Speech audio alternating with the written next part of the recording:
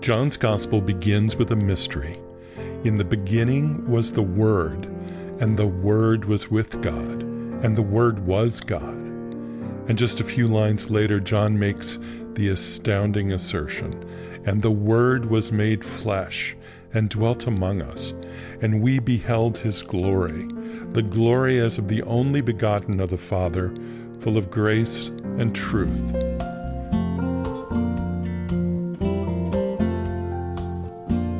On this Christmas edition of our program, we explore the connection between the Christian doctrine of the Incarnation and the tradition of healthcare as a ministry, with music and poetry and conversation.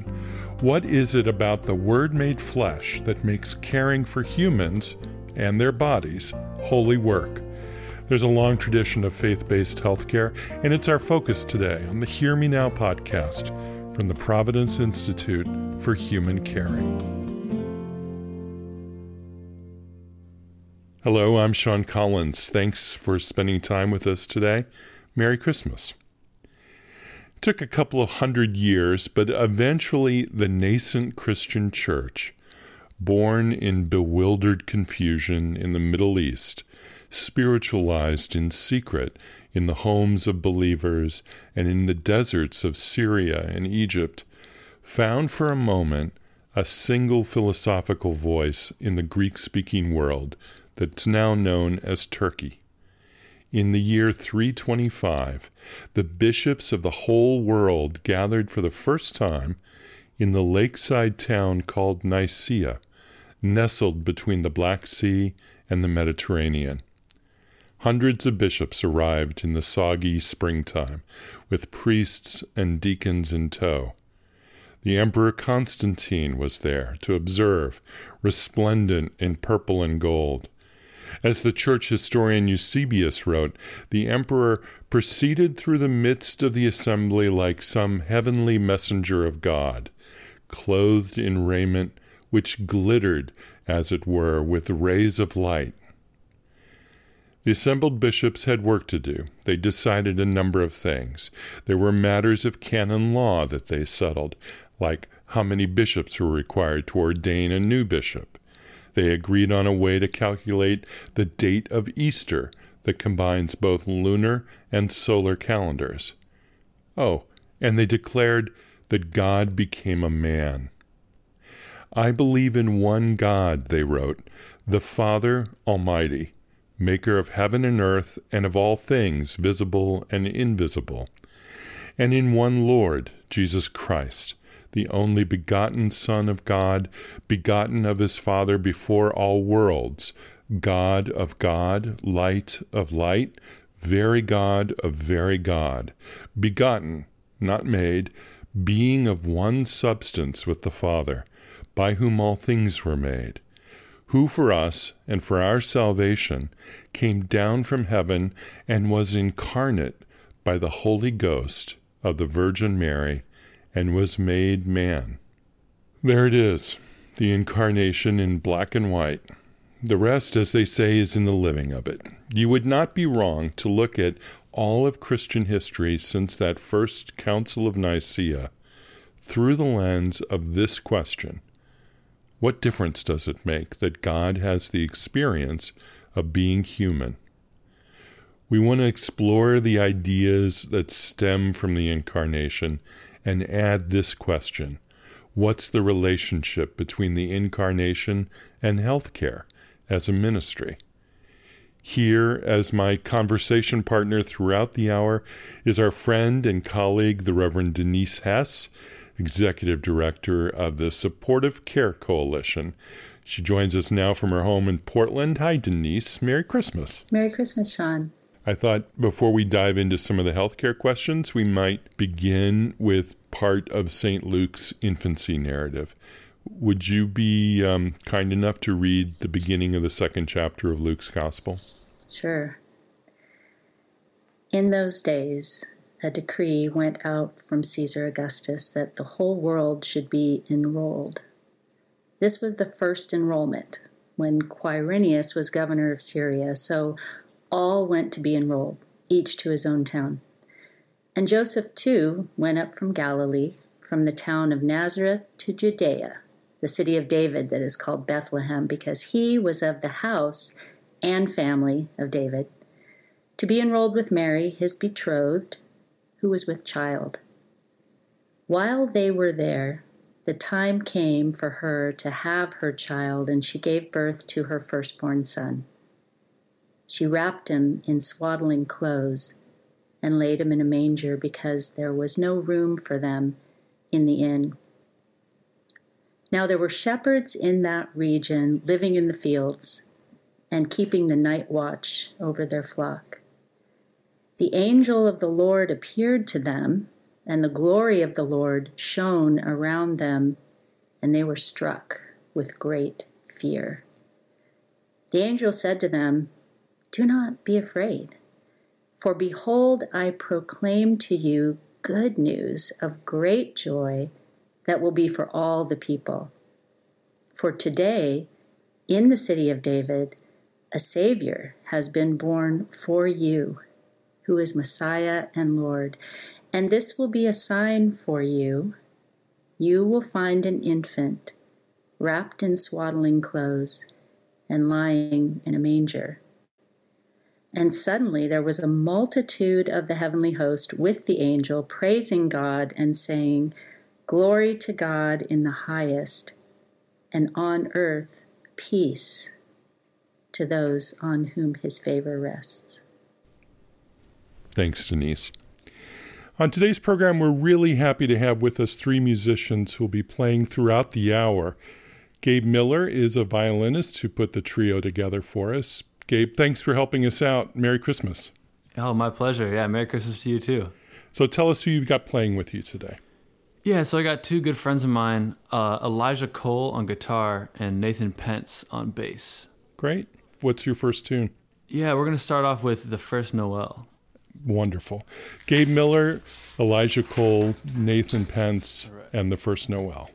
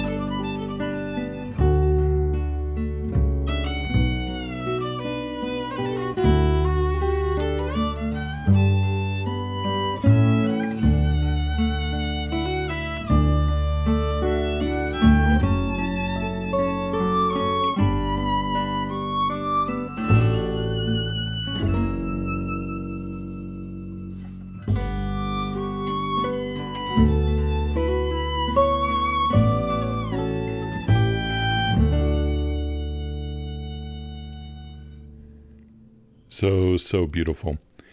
Thanks, guys. We look forward to hearing more from you throughout the course of the hour. So glad you're here with us.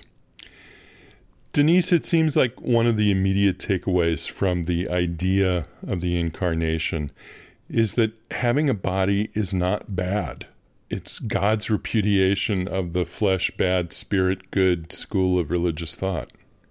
Exactly. So in many ways, the Incarnation is an unfathomably deep theological, philosophical, existential paradox. How is this possible that spirit and matter, these things that we spend a lot of time keeping them separate, keeping them confined to their own corners, if you will, but the Incarnation breaks down all those barriers. I think you're exactly right. That's what Luke is talking about here, is something uniquely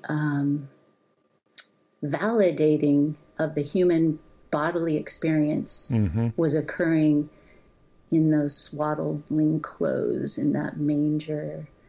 I've heard the Incarnation compared to so many things. It would be as if Shakespeare wrote himself into a play, or think of Saint Gregory of Nazianzus, his famous declaration of, what is not assumed is not healed. So this sense of the Incarnation as this enfolding, really this swaddling of all of humanity, wrapping up all of the human experience into the experience of God. And then lately I came across, I hope this doesn't sound too irreverent, but this line from this poet, Chris Abani is his name, and he said, "For what is Christ if not God's own desire to smell his own armpit?" Oh my Lord.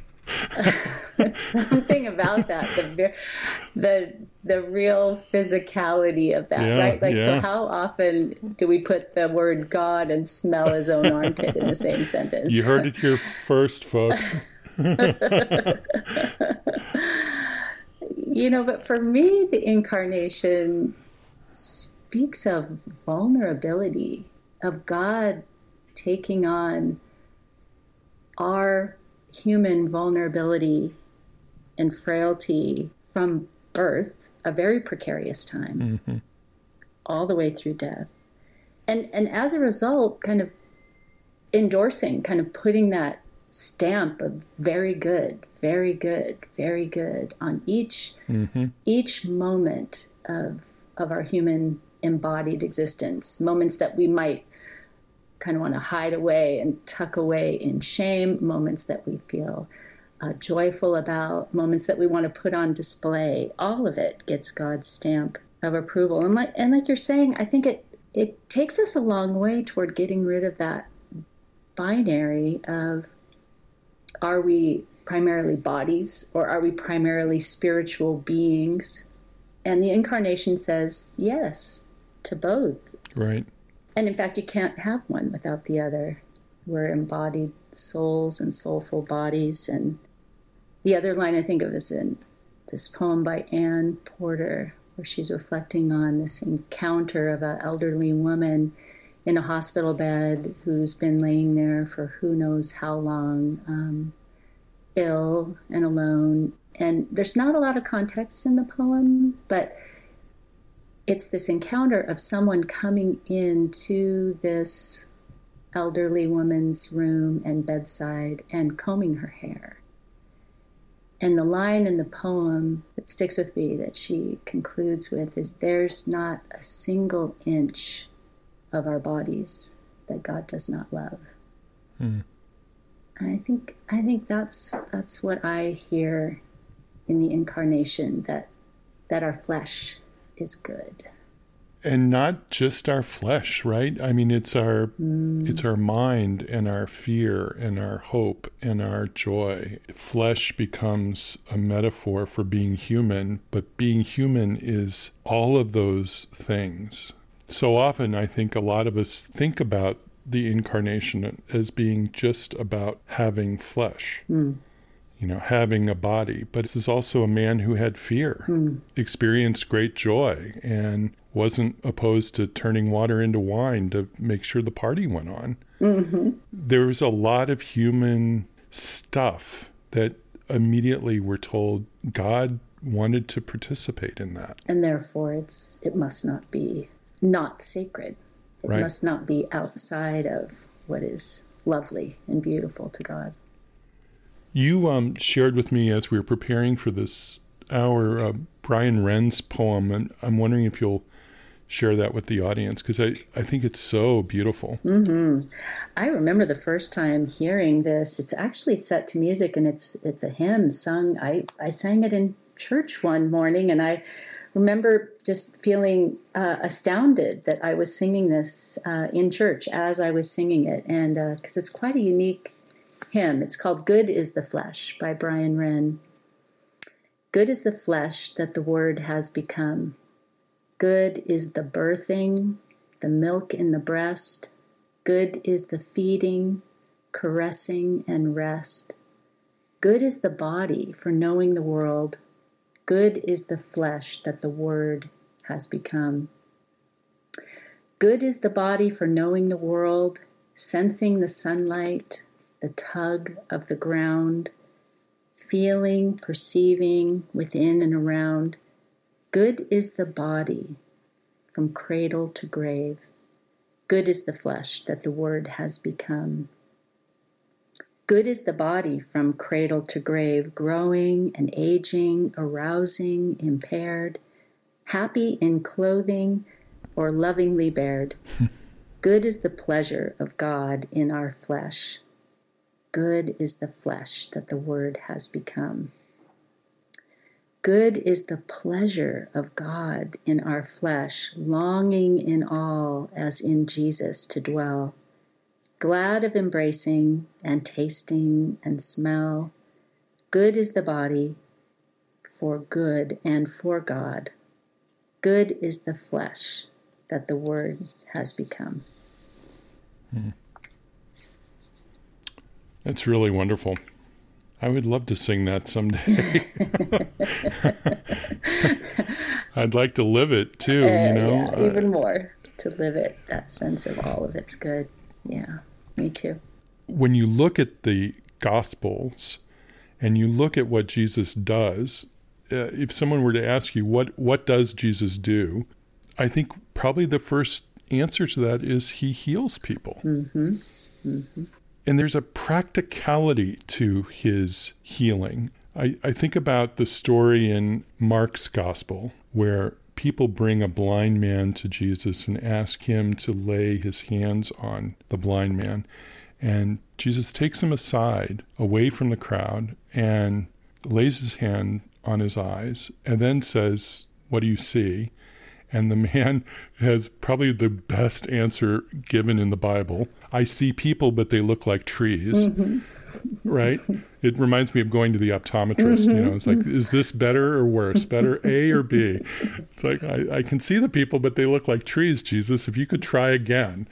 And he does. Let's see if I can get the words right from Mark. Once more, Jesus put his hands on the man's eyes. Then his eyes were opened. His sight was restored, and he saw everything clearly. Jesus sent him home, saying, "Don't even go into the village." And that is a typical scenario of Jesus' healing ministry. Is like, don't make a big deal of this. Just get on with your life. It's like restoring people to the fullness of their life. That restoration component. As you were reading that, I was reminded of, it's such a striking story of healing where there's a man and he's described as being tormented by demonic forces, and so much so that he is an outcast from his community, and the gospel narratives describe him as living among the tombs and harming himself. I mean, we can just think of personally folks today in our modern world that we see caught up in struggles with psychological pain and psychological suffering, and just imagine the depth of this man's suffering.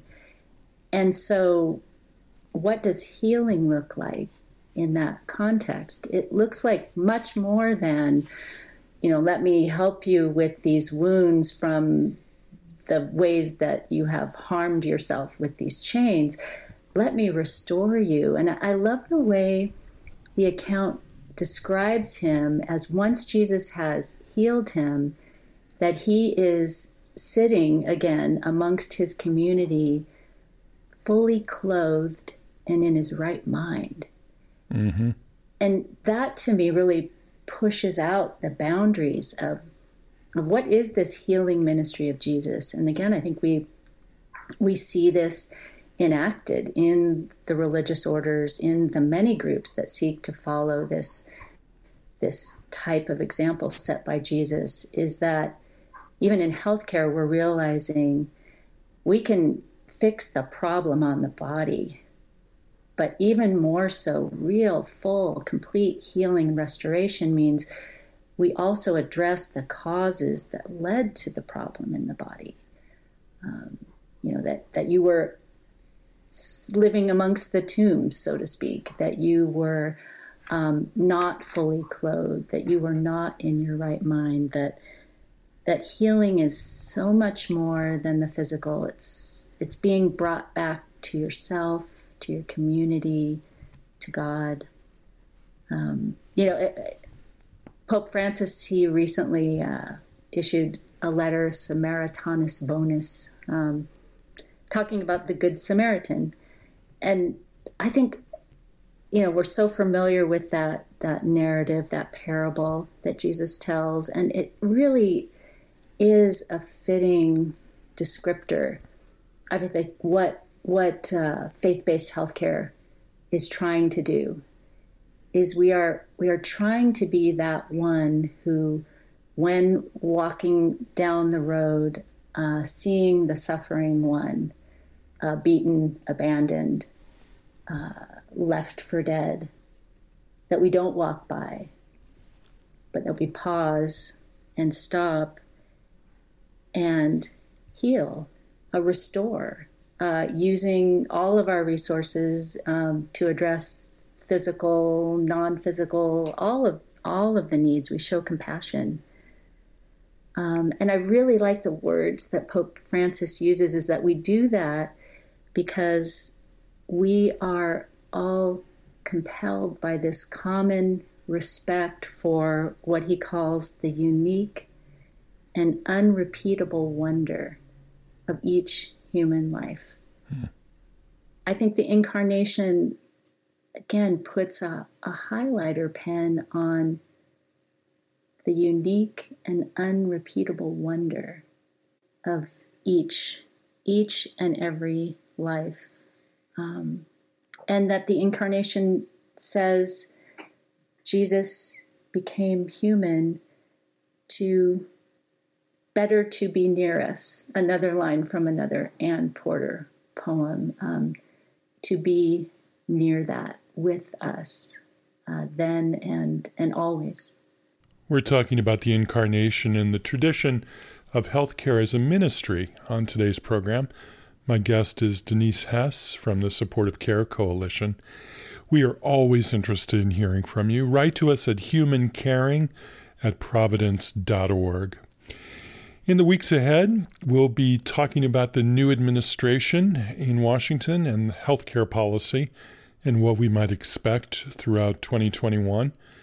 And of course, we acknowledge the work of nurses throughout the world as we continue to celebrate an extended observation of the Year of the Nurse. Be sure to subscribe to the Hear Me Now podcast so you'll know about those episodes in the year ahead. We'll be back with more conversation and poetry and reflection and music in just a minute. Stay with us.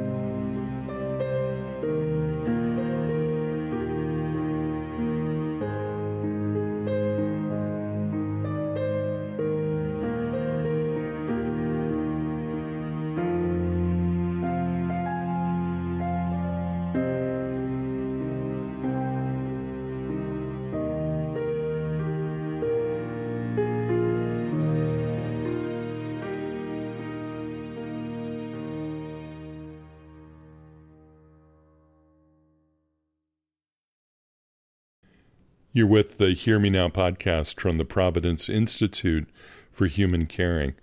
I'm Sean Collins. Merry Christmas. My guest is the Reverend Denise Hess. And we're joined by three talented musicians who are playing with us throughout the course of the hour. They're back now with a familiar carol, which has a healthcare story behind it, which I'll tell you about, but let's listen first to What Child Is This?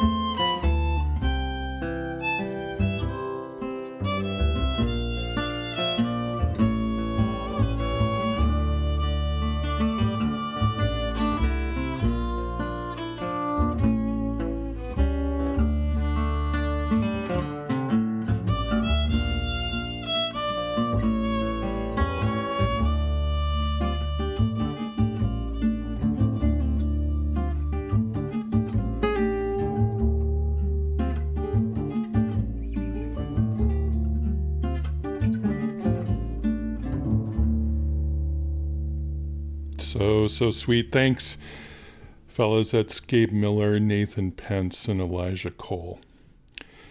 So here's the connection of that carol with healthcare. It was written by William Chatterton Dix, who lived in England in the mid-19th century. He was an insurance agent by day and a hymnographer by night. And at the age of 29, he was struck down by a near-fatal illness and was confined to bed for months, and that sent him into a depression. And it was during that time of convalescence that he penned some of his most memorable hymns, including the carol, What Child Is This?, which he set to the Old English folk tune, Greensleeves. Denise, the mother-child bond is so poignant in that hymn. What child is this who laid to rest in Mary's lap is sleeping? And that infancy narrative that we heard from earlier in Luke's gospel is earlier in that narrative. It's really a celebration of Mary's agency. And I'm thinking about the Magnificat and that heroic proclamation of God's involvement with humanity and Mary's cooperation with it as a faithful Jewish woman. Mm-hmm. So calling Jesus the Son of Mary, like Dix does in his carol, that has such nobility in it because it places Jesus in a proud line of brave people of a covenant and of faith. Mm.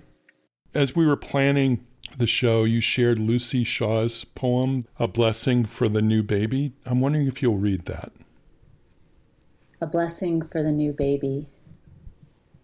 Lightly as a falling star, immense, may you drop into the body of the pure young girl like a seed into its furrow, entering your narrow home under the shadow of Gabriel's feathers. May your flesh shape itself within her, swelling her with shame and glory. May her belly grow, round as a small planet, a bowl of golden fruit.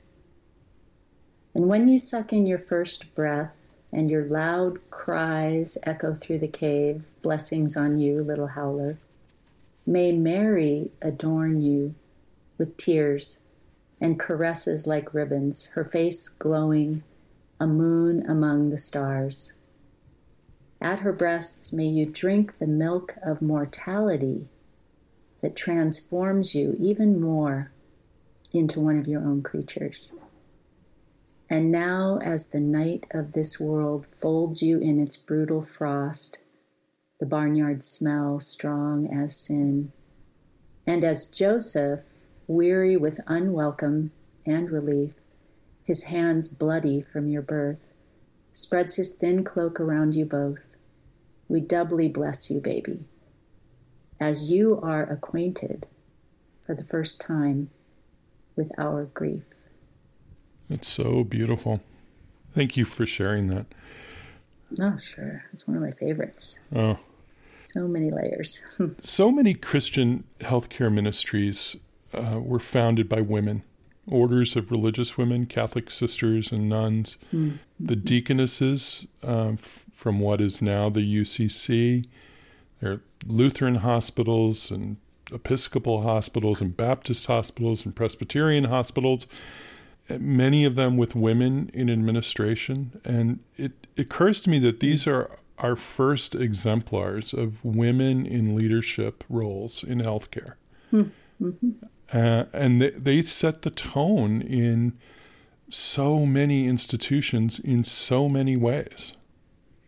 They really did. You know, as you were saying that, just coming to mind, I just was remembering some of the sisters that I've worked with during my time working in Catholic healthcare. And I got started at the Little Company of Mary Hospital. And that particular order, the Little Company of Mary, is named after the band of folks, mostly women, very small group, who stayed with Jesus as he hung on the cross and kept Mary company as she was watching her son die. And these sisters were a unique breed to me. I hadn't met this kind of woman in leadership before, up until that point in my life experience. And, you know, I remember, these sisters of the Little Order of the Little Company of Mary, you know, their special focus, like many of the orders then, was on accompanying the seriously ill, the dying. That was their charism, to use their language. I would say their special focus or calling. And these were some uniquely strong women. I remember I was working with a palliative care team, and the palliative care physician on the team asked me if I could go see Sister Mildred. So she was one of the sisters of the order of the hospital, and she was struggling with a serious illness, and he had, of course, prescribed some pain medicine to ease her pain. From his point of view, she was in significant pain. She reported significant pain, and so the things that doctors do in those situations are to help with medicines. But lo and behold, Sister Mildred had no plan to take this pain medicine at all. And so the befuddled doctor said, I think it has something to do with some kind of spiritual something. Why don't you go and talk to her and basically kind of spiritually arm twist her into taking the medicine? And so I, little Protestant chaplain that I was back then, went to meet with Sister Mildred and began just listening to her, exploring with her what her situation was, illness-wise, physically and otherwise. And then, of course, I had to bring up this whole issue of, and so I hear that you're not taking the pain medicine. And then from that point on, I was kind of in Sister Mildred's master class of how to live well, really, and live well with pain and suffering. And so she clued me in on a type of approach to living with pain that it was very unfamiliar to me. And she talked about, and I guess friends I have who are have older friends of the Catholic faith say they've heard this all the time. When she had pain, she would offer it up. For many, it might sound like this trite or kind of, formulaic. But for Sister Mildred, as I, not having heard that before, I said, okay, I need to know, what is this offering it up? Well, for Sister Mildred, it was this act of deep spiritual communion and devotion. So she feels pain. In the pain that she feels, simultaneously, she experiences that pain as uniting her with the pain and suffering of Christ in his life on the cross, and therefore kind of the pain and suffering of really all of humanity. I mean, in some ways, if we kind of lift the Catholic tradition off of it, it's a very universal religious concept. We're all in this together. We're all kind of one in this. Everybody's going through something at some time or another. And when we're suffering, we're not alone. There's a union and communion in that. And so she would offer it up. And for her, it brought her closer to the love of her life. And so who were we to take that away? I mean, so that for me reframed, so pain medicine then actually was a tool that would potentially move her away, like make her miss an opportunity to be closer to this great love that she's given her life to. So that was a big eye-opener for me, and went back and shared that information with my team, and they all had different reactions to that. Because, of course, right, one of our first reactions is, you take that to extreme, and we can all think of terrible ways that philosophy could be used, especially if you're forcing someone else to offer it up, right? I think the key for Sister Mildred and the other sister, Sister Terence, is that was their own personal practice. And then in contrast, Sister Terence, if anyone in this small community hospital was in deep suffering, so parents just lost a child, a staff member sick or in financial trouble or going through a hard family issue, you knew exactly where to find Sister Terence. She would be right there in that patient's room with that staff person, bringing her presence and compassion and companioning whoever that was in pain. So I love the two-sidedness of this coin. So on the one hand, their personal pain was offered up. But on the flip side, the pain around them of those that they have been called to minister to was embraced, was drawn near to, was enfolded in their loving presence and comforting ways. And so as you talked about women in leadership, I thought, wouldn't that be a new kind of CEO to have in American businesses of all kinds? What if one of the hallmark values that CEOs had was, you know what, hey, if I'm suffering, first and foremost, my personal approach to that is I'm going to see it as a potentially transformative event, and I'm going to be really leaning into that pain, to use the common parlance. And then if a CEO's other kind of marching orders was, hey, and the corollary to that is any one of us, either are people who work for this organization or people we serve or take care of or sell products to, if they're suffering, our first priority is to draw near to that and try to ease and alleviate and soften that pain they're feeling. I think that's a pretty new and unique model of leadership for the typical American business, if you will. But I think the sisters would not think of healthcare as a typical American business. It's a ministry. Yeah, it's a calling. I think about the communitarian motives that so many of those orders had, and having a mission beyond self-interest, a mission beyond profit, and the example that those women in leadership, and I use the past tense, and I probably shouldn't, although there are fewer women religious running hospitals today than there were a generation ago. But there are still women religious running hospitals, and I thank God for them. I think about the example that they provided to their colleagues, like, and I know this firsthand, again, I was raised by a physician and a nurse, that they had very close relationships with the sisters that ran the hospital where my father practiced.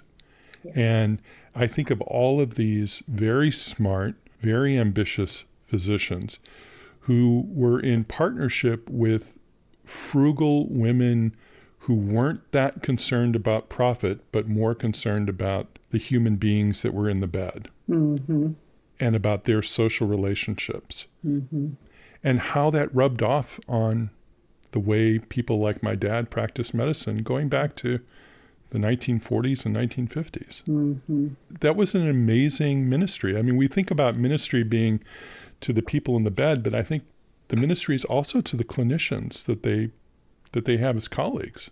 You're so right. Especially I think of nowadays, or I'm sure it's been going on for a while, but as people, unlike in your father and mother's generation, when people tend to stay in one job their whole life long, there was more of a sense maybe culturally of vocation.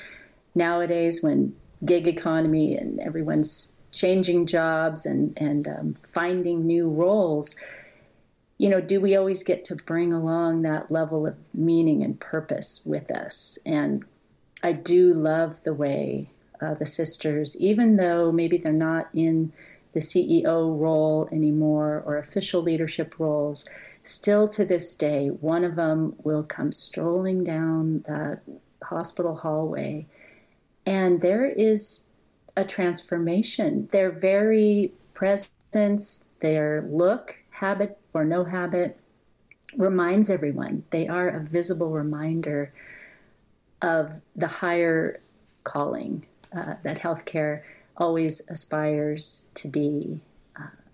And so they're irreplaceable in that sense.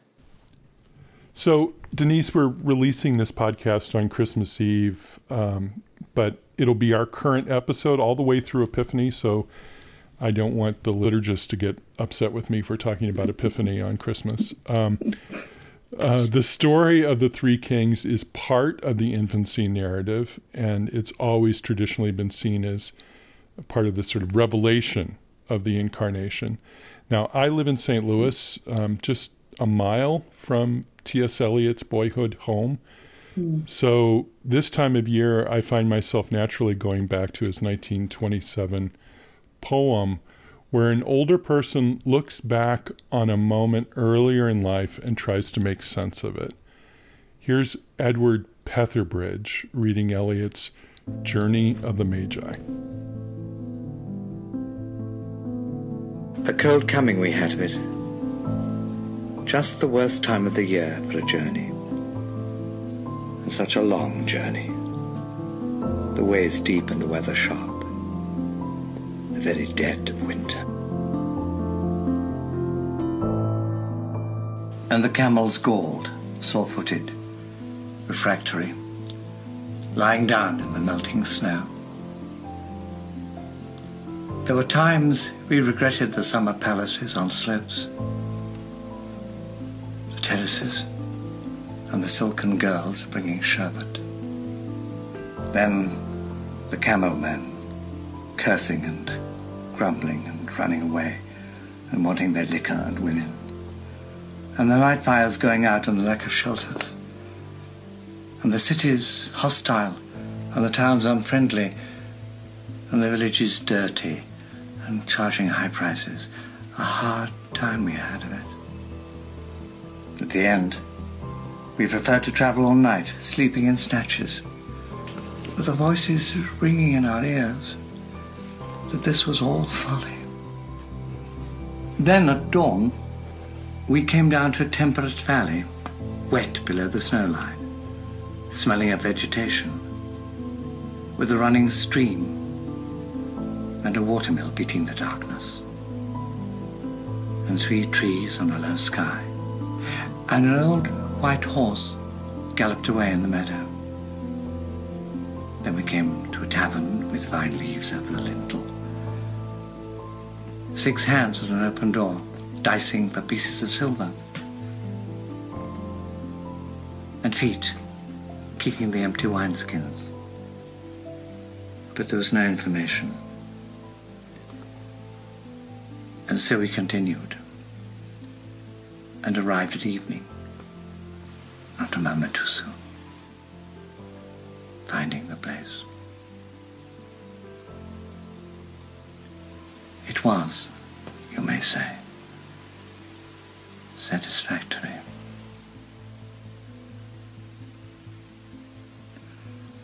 All this was a long time ago, I remember. And I would do it again. But set down this. Were we led all that way for birth or death? There was a birth, certainly. We had evidence, and no doubt. I had seen birth and death, but I thought they were different. This birth was hard and bitter agony for us. Like death. Our death. We returned to our places, these kingdoms, but no longer at ease here in the old dispensation, with an alien people clutching their gods.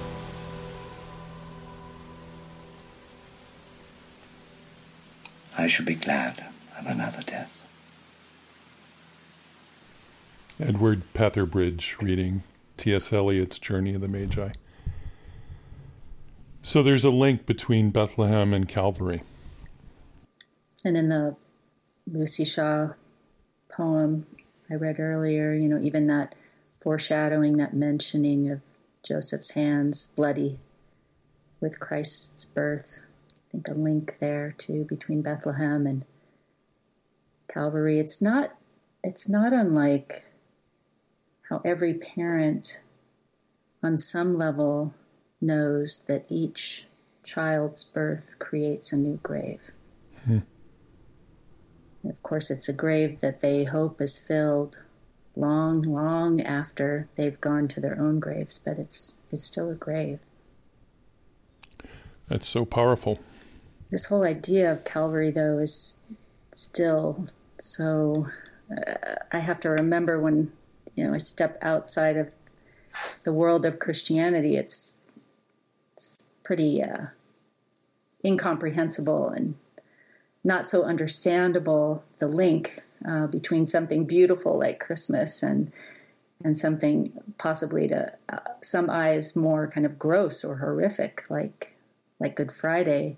But I'm reminded of this story, this Buddhist teacher, meditation teacher, Sharon Salzberg, she writes about it, that there was this gathering, this is years and years ago, of Buddhists and Christians, and they'd come together for a time to, I think, talk about, things they shared in common in their faith and how they approached meditation practices. And as they begin this time together, there's kind of this awkward silence, and then one of these very bold Buddhists in the group speaks up and says, basically paraphrasing, like, I don't want to be rude or anything, but, I really don't get you Christians and your whole focus on that dead guy on the cross. It's, to paraphrase, it's gross.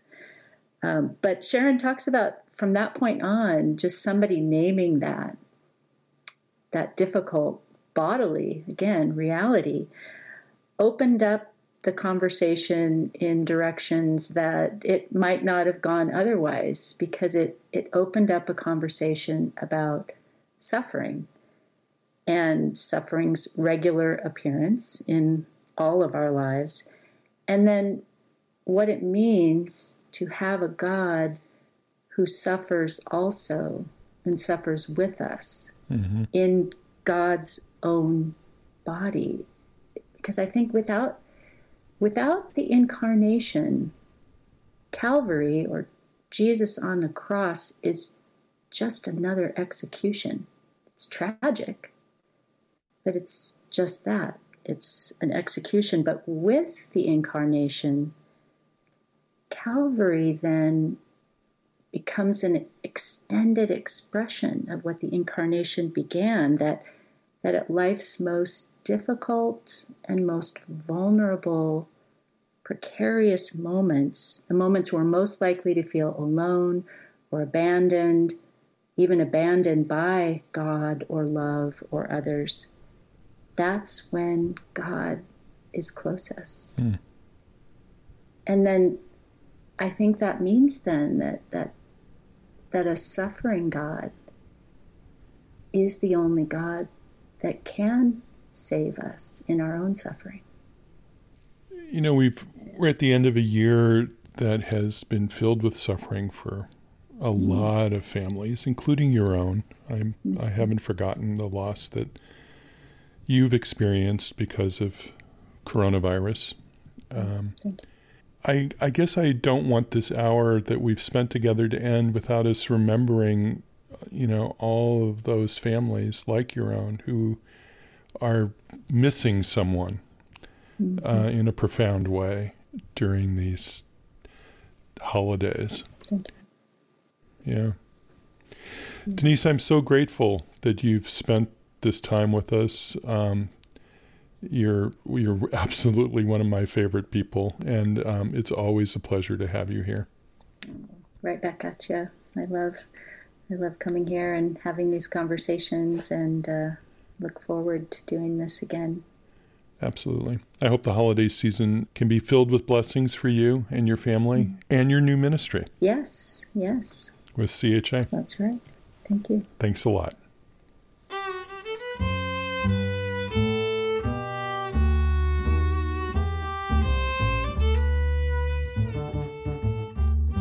The Reverend Denise Hess is Executive Director of the Supportive Care Coalition, now a part of the Catholic Health Association, dedicated to providing high-quality palliative care to persons who are living with or are affected by serious illness. Denise is licensed as a marriage and family therapist and is an ordained minister in the Presbyterian Church, USA. Many thanks to our musicians this hour. You guys are terrific, and I'm so glad you could join us. Gabe Miller, violin, Elijah Cole, guitar, Nathan Pence, bass. The trio is based in Philadelphia. You can find a link to more of their work on our website, except for one of them, who claims he's completely off the grid. I'll let you guess which one that is. It's the bass player. Our website is hearmenowpodcast.org.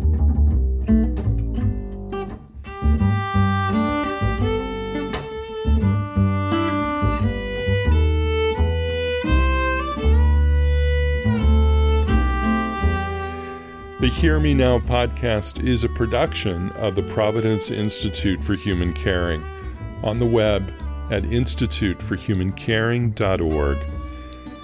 Our Hear Me Now stories are edited by Mike Addis and Allison Jakes and produced by Melody Fawcett and Scott Acord. The executive producer and chief elf is Michael Drummond. We have research help from the medical librarians at Providence, including Heather Martin, Seema Bhakta, Sarah Viscuso, and Amanda Schwartz. All we want for Christmas this year is for you to subscribe to the Hear Me Now podcast, wherever you get your audio on demand, and tell your friends about us. Share this episode with folks you think would appreciate it, and thanks. Our theme music was written by Roger Neal. Gabe, Nathan, Elijah, Denise, thank you all so much for being with us. You guys are great. I'm Sean Collins. Thanks for listening, and Merry Christmas, everyone. Be well.